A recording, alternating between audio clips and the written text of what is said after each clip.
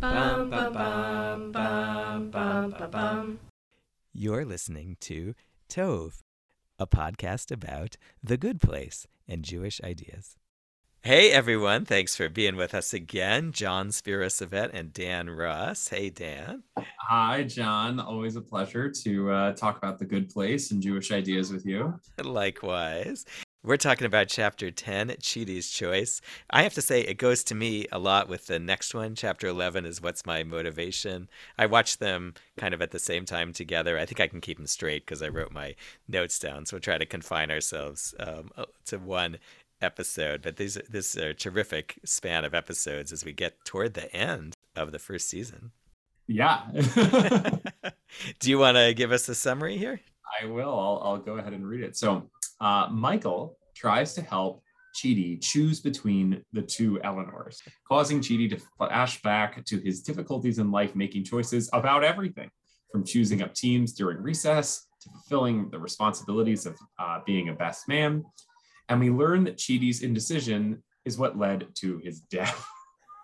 Eleanor and Tahani both profess their love for Chidi and decide to deal with their conflict by deepening their friendship and sharing their favorite activities with each other. Eleanor wonders if Jason is in fact her soulmate, but Jason falls in love with Janet. The greatest love story of all time. The two of them get married. Watching Jason try to feed Janet cake unsuccessfully, Eleanor and Tahani both decide that they are not in fact in love with Chidi, and Tahani tells Eleanor there might be another way to keep her in the good place. So there is so many funny things in this episode. Yeah. I mean, the wedding between Jason and Janet's absolutely classic. I was thinking about that. I wanted to get this line right about Janet's vows. Jason, when I was rebooted and I lost all my knowledge, I was confused and disoriented, but you were always kind to me. And according to the central theme of 231,600 songs, movies, poems, and novels that I've researched for these vows in the last 3 seconds, that's what love's all about. Yeah. And then I think followed by that while they were watching Jason try to feed wedding cake to Janet, who I guess doesn't eat. I guess so that she doesn't know how to put food in her doesn't need mouth. the normal sustenance of human beings. No, there's actually one of my favorite midrashes has to do with these two. I'll stick it in the notes a little bit there. Okay. And I think it's was it Eleanor who said about Jason? I watched him eat electrical tape. Thinking it was right. like that fruit by the foot, the like disgusting fruit leather. That's I mean, and one of my favorite things is the running gag. I can't remember if we've had it yet, when Jason just talks about being in love with a girl, and Janet always says, "Not a girl." Well, I think this is actually the first time that comes up. And that horrible thing at the beginning when this episode just jumps right into fun where I think they're in the what's it called, the bud hole in Jason's right. and something about the poster with Ariana Grande and something about like being in love with her but wanting to be, I don't know, like a really crass description of love, as I recall correctly. Also, like being wanting to be her to be like his sister or something. Yeah. And there at the beginning, I think where Tahani says it would be one thing if that you're not a Buddhist monk, but you're barely even a regular functioning person. The way that the show treats Jacksonville in Florida is. Dan, are there some kids outside your window? There are nursery school kids. Yes. Cool. Yeah. Portals. And now Trevor Lawrence. Oh my God, I can't even imagine what would happen if we still had the good place with the Jaguars having drafted the most promising quarterback prospect of the past decade. I'm pretty sure that Jason is resting in peace these days. That's good. That's good. Trevor. We already have a Trevor in the good place, and it's not good. Oh, he is not good. That's saying something. You and I haven't talked about Trevor. No, I guess we haven't talked about Trevor. He is the embodiment of everything obnoxious and loathsome in this world. I'm glad you said obnoxious. I was trying to put my finger on what it was in talking to, I think in the last couple of episodes here of the podcast, we're talking about Trevor and just what it is about him that pushes my buttons in addition to his obviously being evil. Obviously, this is a classic episode in terms of the flashbacks around Chidi's indecision, and I love the thing on the at the recess field with the who he should pick, and his going through all the things. Should he pick the girl because of gender politics, or is that pandering, or my limited male point of view? And then little playground Chidi says, I am vexed, and his friend, who turns out to be the guy who he's the best friends later with, the best man thing, always, you're always vexed. And then when the bell rings at the end, he says, Chidi, you have filibustered recess. It's unsurprising that Chidi would move in circles when he was younger that used pretty serious words for elementary schoolers. I don't know somebody who would use vexed and filibustered in that way, but seems apropos. right on brand. Oh my goodness, there was so much. The writers were super on in this episode. So I loved the scene where he's sitting down with his friend trying to write the best man speech, and you were feeling so bad for this poor person sitting on the couch, and then you realize it's a total farce, and he says, I'm getting married in a month. I lied to you about the date so I could prove to you that you can't be my best man. I mean, so tell me, I think that both of us really talked about resonating with Chidi. You would ask, like, which character do you feel most akin to? So how does Chidi's indecision manifest, if that's at all, something that's part of your ongoing story? Think about this out loud. What's, I think, troubling me, actually, now that you asked me that question, is that I think Chidi also stands for the idea that if you take principles and try to think them through with any decision in front of you, you can lead to indecision. And he has moral principles. He's really not quite sure what the kickball, the soccer, situation, just how many reverberations there might be and consequences, and mostly because you can't know what all the consequences are. And so if you're really trying to figure out how a decision is going to affect your future good character, or how it's going to affect people you don't know down the line, then of course that those good principles could totally paralyze you, and which leads me, which makes me doubt the value of having these principles and trying to use them to make decisions. Boy, in terms of I guess it's more the question of what makes me feel indecisive. What are the points at which I'm not sure what to do? I think that one thing that comes to me just in public related civic life is thinking about the power of being able to teach and be persuasive to people versus being curious and listening and open-minded. And I'm often torn between those two things, whether I'm selling out one by doing the other. That's really interesting. And what you just brought up sort of makes me think about Chidi's approach to decision making, which is actually very externally focused when you think about it. He's largely talking about how he's going to be perceived by other people as he weighs the consequences of his decision. It's not how is this going to affect me, my soul, my well-being. It's all about, whether people will see me as a misogynist or pandering or whatever, or whether or not I'll be able to, give a best man speech that honors my friend sufficiently. And I'm not saying, there's obviously virtue in his sort of self-annihilation of his ego and thinking about other people. And at the same time, you wonder when he's sitting around, this is the episode where he sits and talks to, I can't remember who he's talking to, and he's trying to make a decision between the women. And somebody tells him, go with that, Eleanor. And then he says, well, and he says, no. When I said that, you had a thought, whether it was right or wrong. Just not being able to listen to that voice and think about your own needs, which is important.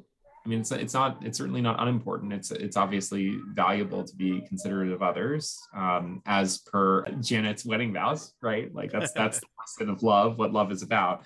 And at the same time, you wonder what Chidi is actually what Chidi wants, for himself, just for himself. I guess you could say that he wants to be well regarded more than anything else. That's interesting because I thought when I was talking in the previous episode to Rebecca about lying, there was a point where Chidi just says like, I can't be a person who lies. Like that's not who I am. Hmm. And he kind of, it's the one, it's very not consequentialist. It's not about, if I lie, I might hurt this person's feelings in that way, which I think he also thinks about at times. But that it's a kind of refreshingly just self-contained in there. And I think where Chidi has indecision is where he thinks of himself as having allegiances in all kinds of places, to his own integrity, to his best man, to all the people who might have made the soup or the air conditioner.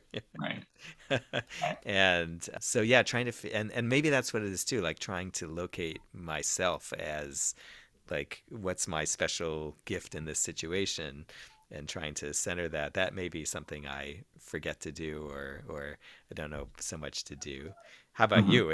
Do you have this cheatiness in you? Absolutely. I'm surely a ruminator, and double, question decisions over and over and over again, and think 5, 10, 15, 20 years out, all of the imaginable consequences of anything that I do. So I am well accustomed to the paralytic indecision that GD experiences. And I think I to a certain extent, I wonder. I think it was George W. Bush's memoir called "Decision Points," and like he used to talk about himself as the decider. Mhm. And I think that I wonder, just because his presidency was at such a formative years in my life, that I kind of like distanced myself, naturally saw, well, that is not something that I want to be, right? I don't want to be, an inconsiderate decider. I want to be somebody who thinks and is thoughtful, and makes choices based off of considerable evidence and reflection. So I don't know if that actually is a what that psychosocial analysis of myself is, but I definitely remember thinking like, okay, so that's what the president's it's not about being reflective and thoughtful. Granted, the decisions that are made in that office are important, and the decisions that all of us make are obviously important. And at the same time, I think I similarly find a value in really thinking through. Um, It's interesting. I think the episode sets up choices as here, not choices usually between a good and a bad thing. And usually when we teach, I think, and the rhetoric of choice is good choices, bad choices. But all of these things, everything from rock, scissors, paper, which I believe Michael criticizes him for, yeah, it's saying he can't decide because it's too many variables, and or should he use a dry erase board to even like write down his pros and cons, or should he use pen and paper? Like even like there's literally nothing that he can't think of as being susceptible to a choice, and there's a book that came out recently by the author that I can remember is Daniel Kahneman, but there's a couple of other authors called Noise, and it's a flaw in human judgment is what they talk about. And it's just the ways that we set ourselves up through various factors that kind of cloud our judgment that cause us to make poor decisions. And one of the things that they argue for is like, you really should judge a decision that you make on the process by which you came to that decision, as opposed to on the outcome of that decision. So thinking about like, do I have the right setup? They call it decision hygiene. Interesting. Do I have the right infrastructure? Is the way that I'm approaching decision making healthy and honest? Of course, based off of Enlightenment values backed by data. Well, So, that's interesting because that is the thing Chidi can't do. He cannot give himself over to any process without questioning mhm. that, or questioning the outcome. Like what if I make the wrong choice and that means that I went about it the wrong way. I'm wondering whether my thoughts about things that affect lots of other people, or in my my role as a community role as a rabbi or whatever is different from making decisions in personal life. And I think there's a question about whether like decision is a point, a point in time kind of thing, this or that, but whether that's really a description of a moral life, because we don't so much of the show actually has been about your overall tendencies, your character traits, what we call midot in Judaism, which are revealed or which you apply or kind of bring to bear in situations, but they're not about isolated decisions. Like every time you choose to be considerate of someone is not like a specific choice that you make like from scratch each time. It's just part of a pattern of how you're living. Mm-hmm. I wonder also, as I think about this from Chidi's perspective, is what does it mean to think about decisions in terms of like probabilities of outcomes and things like that? Like he just gets so swept up in the catastrophist approach. Like you can certainly imagine the cognitive behavioral therapy that he would need, that would benefit him, just as opposed to like thinking about the worst imaginable outcome of everything versus like just a process driven, well, what are the odds? What is the likelihood of each of these given outcomes, and not thinking about it in terms of the different percentages. There's a discussion in the episode about the gut, going by your gut, which is like W. Well, I guess, but I mean that's sort of in a way that stands for something. That's kind of it's not just like being impulsive or narrowing your view, but something about like you have a knowledge or an intuition of what you could do, of what your experience so far is leaning you toward, that you could rely on, so you don't have to work so hard at every single choice. Although it's interesting that he says this about choosing a soulmate, which probably is a choice. Well, I guess maybe not. I mean, that's totally not true. I guess we're going to talk about that. It's that, right. Yeah. Should we well, jump I think that there's two sources that we talked about bringing. So one, just on the issue of decisions, I'm going to share. It's from the Babylonian Talmud. It's a very famous source, actually, that's used very often in teaching about Jewish law and what, the fundamental essence of, this Jewish value of machloket, dispute. And so Rabbi Abba said that Shmuel said for 3 years, Beit Shammai and Beit Hillel disagreed. And this is like the paradigmatic, there's two different approaches to the laws, Beit Shammai and Beit Hillel. And they said the halacha is in accordance with our opinion. The Jewish law is in accordance with our opinion. And the other side said the halakha is in accordance with our opinion. And ultimately, a divine voice emerged and proclaimed, Elu ve'elu, both these and these are the words of the living God. However, the halakha is in accordance with the opinion of Beit Hillel. The Talmud asks, since both these and those are the words of the living God, why were Beit Hillel privileged to have the halakha established in accordance with their opinion? And the reason is that they were agreeable and forbearing, showing a restraint when affronted. And when they taught the halakha, they would teach both their own statements, they're both on their own opinions, and those of Beit Shammai. And moreover, they prioritized, meaning that they gave the opinion of Beit Shammai first. I think that this is a fascinating text to sort of bring to bear. If, I wonder how Chidi would respond to it, because if you're talking about a decision in terms of like, well, we have your Beit Hillel angel on one side and your Beit Shammai angel on the other, and they're talking to you and they're kind of going back and forth, and you're thinking about all the different possible outcomes. Ultimately, there's a stated value according to Judaism to both. And not only is there a stated value, it's like the words of the living God, right? Like that both of these voices matter. And at the same time, we have to make a decision. Just because both of these are the words of the living God does not abdicate us of the responsibility of moving forward. I love that. I love that you brought that here. I have been thinking about that particular text so much because of the tension between being open to different views and making a decision and being committed to one. And not only being open, but sort of even afterwards remaining committed to the idea that both had the words of the living God in them, even though I'm making a decision about one of them.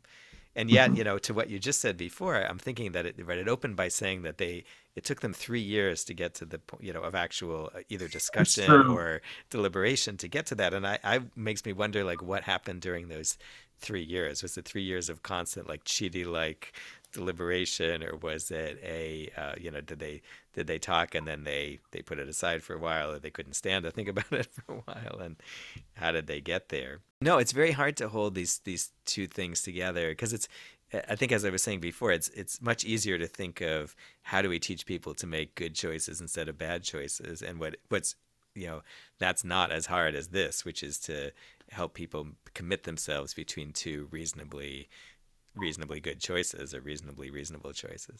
What you just said made me also sort of think about, there is a decision hygiene process that is outlined here.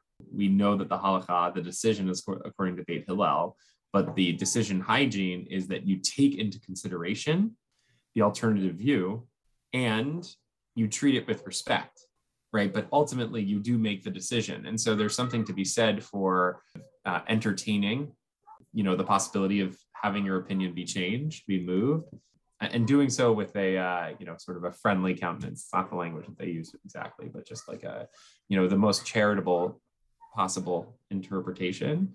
And that's lifting up what is also clearly a Jewish value, is a certain level of decency and restraint.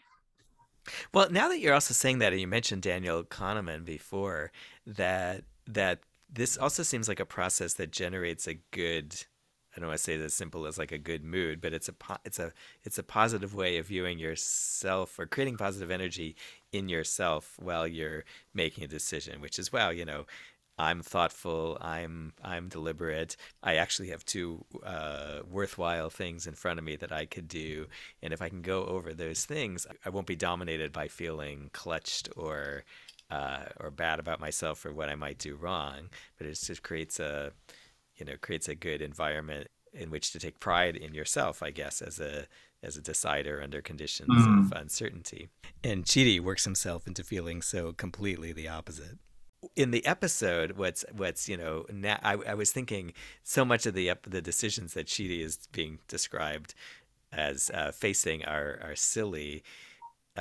Which bar they should go to after the reveal about the wedding being in a month and stuff like that. But the decision he's actually facing is like not only hard, but like harder than hard, because he's not only, like, he's in the presence of somebody else who's being asked to declare which one of these three options is his soulmate, but there's consequently, like, for two of them there are dramatic consequences, right? One of them will go to the bad place and one of them will get to stay, and that's totally messing with his ability to kind of narrow this decision to what it should be, which is, who do I love?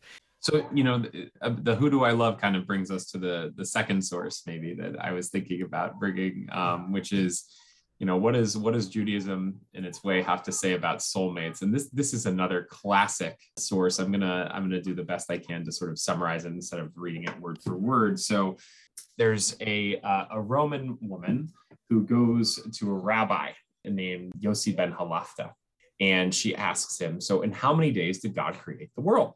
And Rabbi Yossi says, in 6. So the woman asks, okay, so God created the world in 6 days. What's God been doing ever since? God is an instrument of history, or an agent in history, according to Jewish tradition. Like, this is kind of an interesting question, but Rabbi Yossi says something different. He says, God has been making matches. So the daughter of this one to that one, et cetera, et cetera. So this Roman woman says, and you believe in God for just doing that, for making matches? And she said, even I can do that. I have many slaves. This is awful. Men and women. And I can make matches for all of them for marriage. And Rabbi Yossi said, though this may be an easy thing for you to do, for God, it is difficult as splitting the Sea of Reeds, the Red Sea. Okay, so Rabbi Yossi leaves. And what does this Roman woman do? So she took her, 1,000 male slaves, her 1,000 female slaves, just lined them up and said, you marry you and you marry you, and married them off all at one night. And the next day, one slave had his head bashed in and the other lost an eye, while a third was awful because of a broken leg. And she said to them, what happened? And they each said to her, I don't want this one with whom you matched me. And immediately she summons Rabbi Yossi back and says, there is no God like your God and no Torah like your Torah, pleasing and praiseworthy, because you spoke wisely. And he said to her, didn't I tell you, if it appears to be easy in your eyes, it is difficult for the Holy One, the Holy Blessed One, as splitting the sea. So I just love this because, first of all, it's kind of like a manifestation of like that, ultimately God lives in sacred relationship. Like if we're even more expansive than just the our most sacred relationships, like the people who we choose to spend our lives with and make our families with, God intervenes in our lives, or we can feel God's intervention in that love, in that relationship that we feel. And I wonder what you think of this source and sort of how it kind of applies to this concept of the soulmate that, like, I'd say The Good Place is fairly flippant about in its own way. The soulmate idea is such a daring one for the show because it sort of sets up a lot just in terms of the ability of the show to function, I guess. It's but I actually, I have to admit, I've not been thinking about the idea of soulmates that much because we've had so much to munch on with other stuff. And I've been married as we're recording this. I'm just a couple weeks past my 30th wedding anniversary. Thank you. And to a person who I think of as my soulmate. And there are so many things that, in a way, even random things that happened in order for us to come together, happenstance things in our lives, things that made it possible for us to be in the same place and continue to be in the same place for our relationship to germinate. And not to mention I want to be Chidi-like and go back into history as to things that the truth is, if it hadn't been for Hitler and the Nazis, right, we wouldn't be together, and for all kinds of things in our personal stories. And I know that the version of myself that exists now, who I am and how I am, is entirely wrapped up with the fact that I married Lori. And I remember early on, we were in college when we met, and in a way there was a little bit of choice. In fact, I think about I was actually the person I was standing next to at the moment I met Lori, or Lori was introduced to me, was right in my head over the few days. This is the beginning of my junior year of college. Someone I was also thinking of asking out, and it was very clear to me that deciding which of these women to pursue represented two very moments in your it was life, totally Scott. a cheating. It wasn't cheating moment in my life. It would have been two totally different people, and it would have been different relationships, and more so it would have been different versions of myself that would have emerged out of that. So I don't spend at any time at all really thinking about is this version of me. I'm very delighted. I am more than delighted. I can't imagine anything other than the choice that I made. The other thing is that it's so many years later, and I'm now more than twice as old as I was when this choice of destiny, which was obviously a choice that two people had to make to affirm that. And but how could we possibly have seen what would emerge out of our lives, what our lives would become? The other thing is, though, as a person who performs marriages, and you and I were just talking about this a few days ago. Yeah, we were. That it makes me really nervous. I used to recite this story that you talked about all the time at sort of the beginning ceremonies before weddings, the ketubah signing, where people start to get together and we sort of segue from the chaos of wedding days into the ceremony. And but I'm also conscious that like I never know when I'm about to marry someone whether in fact they found their soulmate. I was talking to a friend of mine the other day who I was pretty convinced that when I did their wedding, and he was my one of my close friends, that that things were going to be great, and they're divorced, and it has not been good. It makes me really nervous to kind of quote that story and say it about somebody else. How about you? How do you think about this? What you just said kind of makes me think about according. I brought up like the data. And one of the things I try not to think about when I'm sitting across from a wedding couple is that, if you just take the outside view and look at the odds in American society writ large, you're sitting across from a 50-50 shot. So that's something that strikes me. But I would say that, I sort of think about the same thing. So I also consider Jade, my wife, to be my soulmate. And I think about the array of circumstances that kind of lined up for us to meet each other and sort of feeling potentially some divine intervention there that, allowed that relationship to blossom. Of course, in Jerusalem of all places, when we were both with the students there, it's right. Like, it's like, that's especially beautiful in its own way. I think that when I had a wonderful teacher named Rabbi Jan Katsu who points out, I don't think I've met Lori, but I'm sure that if I met her, I would find her to be, all kinds of wonderful and be able to name wonderful traits about her. And if I asked you about her, you'd be able to name all kinds of wonderful things about her. And, if you met Jade, I'd, be able to say all kinds of wonderful things about her.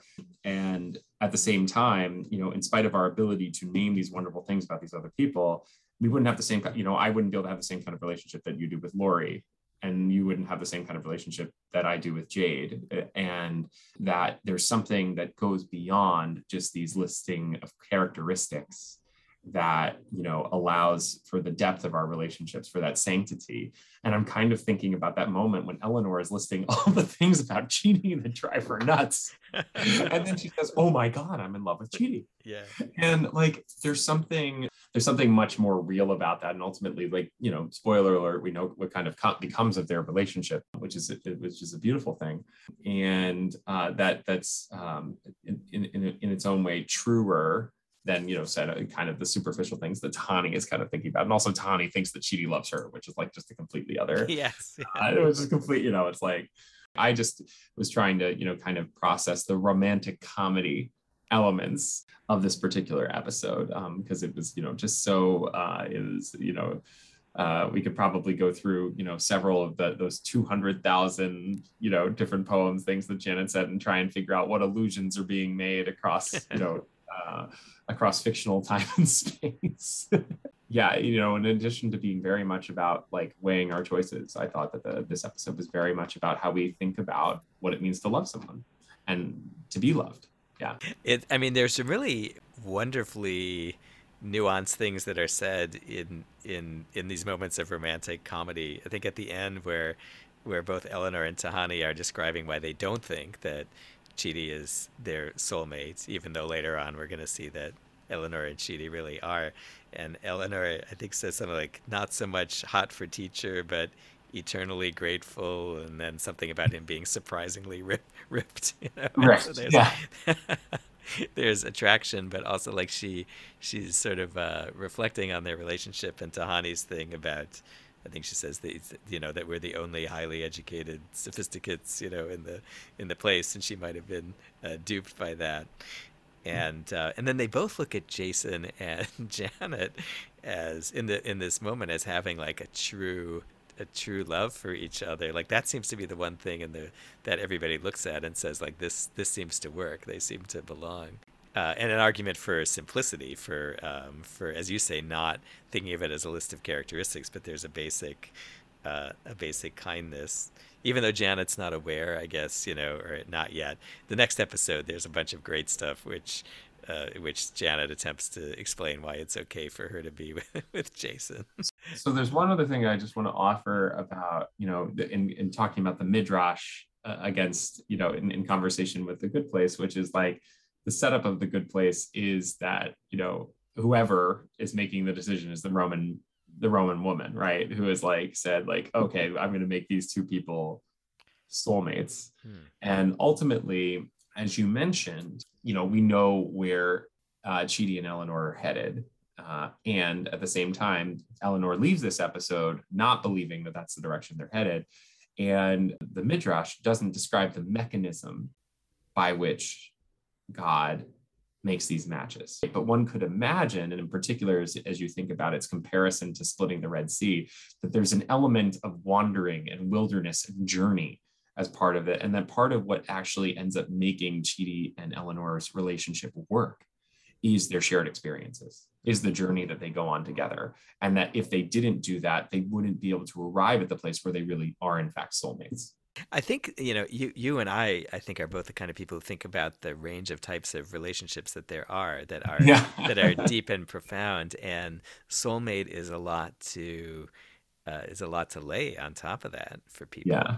And not so much that I don't think that it's hard to imagine that two people could become soulmates who fall in love and have many layers to their relationship. I think what's probably hard is the idea that there could only have been that one person in the universe for you. Mm. And I mean, I've known people who, and I think particularly now in my current work in a congregation for the first time these past 13 years, that seeing people who are married for a second time and talk about how both of the marriages were good. Maybe they lost their first spouse to illness, and they were in love and they were soulmates. And this next one, if they don't use, I mean, nobody ever used that word soulmates to me, but it's possible to find this kind of deep and profound love again, which I think is interesting. So I don't have trouble, I think, with the concept of soulmate as a description of a an ideal, not maybe ideal is the wrong word, but a kind of beautiful relationship. I just wonder whether the idea that there is one soulmate that you had to find, because the odds of your finding that person are so small. And I think also I probably also wrapped up with my own guilt that I found someone and that person has, it turned out to be such a good choice and has led me to so many good things, um, and and how much I wish for so many of the other people around me who are married and in tough situations, not just bad marriages, but just really working hard on marriage issues that or not even not right. We're in an age where people are together, but they're not necessarily married. But people working on couple issues who struggle much more, and I feel like who deserve just as much as I do to have the many layers of a soulmate like relationship. Mm, mm. I'm not pro marriage. I'm pro sacred relationships, however you find them, and that ultimately a lesson of both the midrash and the show is that goodness and godliness and sort of like, not godliness is a charged term, I would say, the depths and heights of human experience occur when we're in relationship with other people. I wave my hand here as an introvert among you and stuff like that. And yet both the data and the wisdom of tradition show that when in doubt, connect with people. When in doubt, connect with people.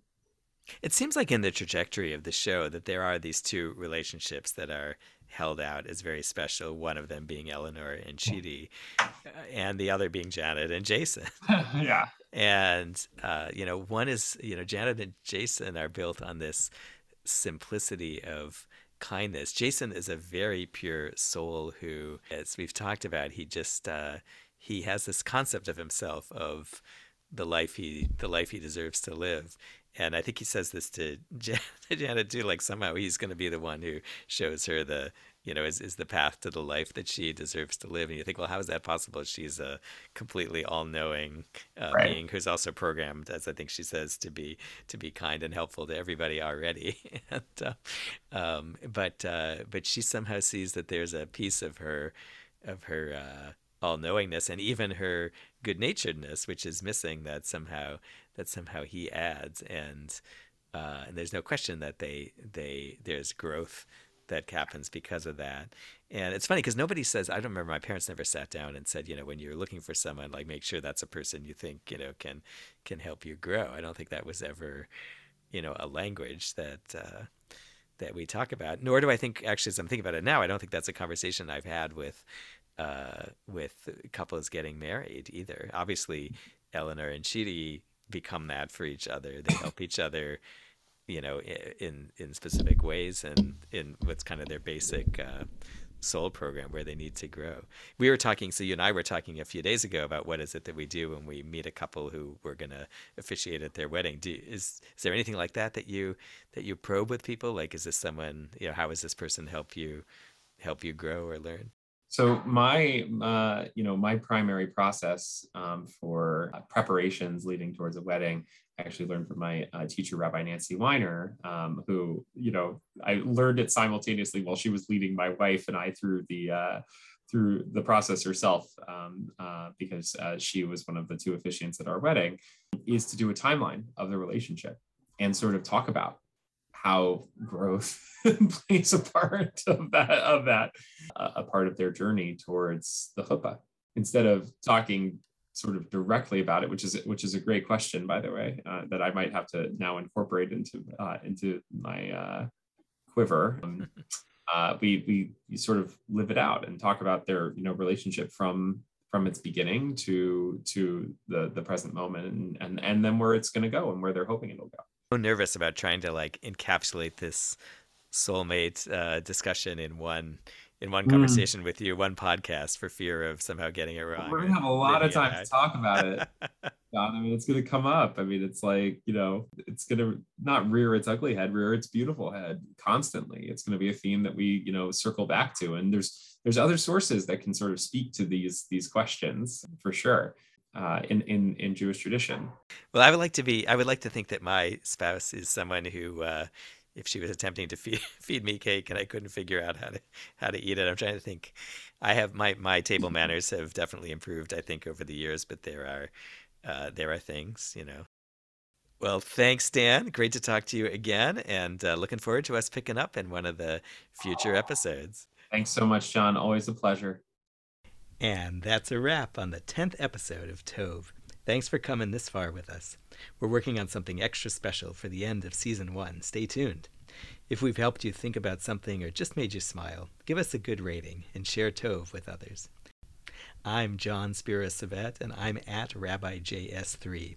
And Dan Ross is on Instagram with his wittily named Jewish-themed workout videos at RAV_WOD. If you want to be in touch with questions or ideas, email me at tove@tovegoodplace.com. That's the website, by the way, where you can find show notes, deeper dives, and a lexicon of terms like Talmud and Midrash. Thank you again for listening, and go learn more about something good. Bum, bum, bum, bum, bum, bum, bum.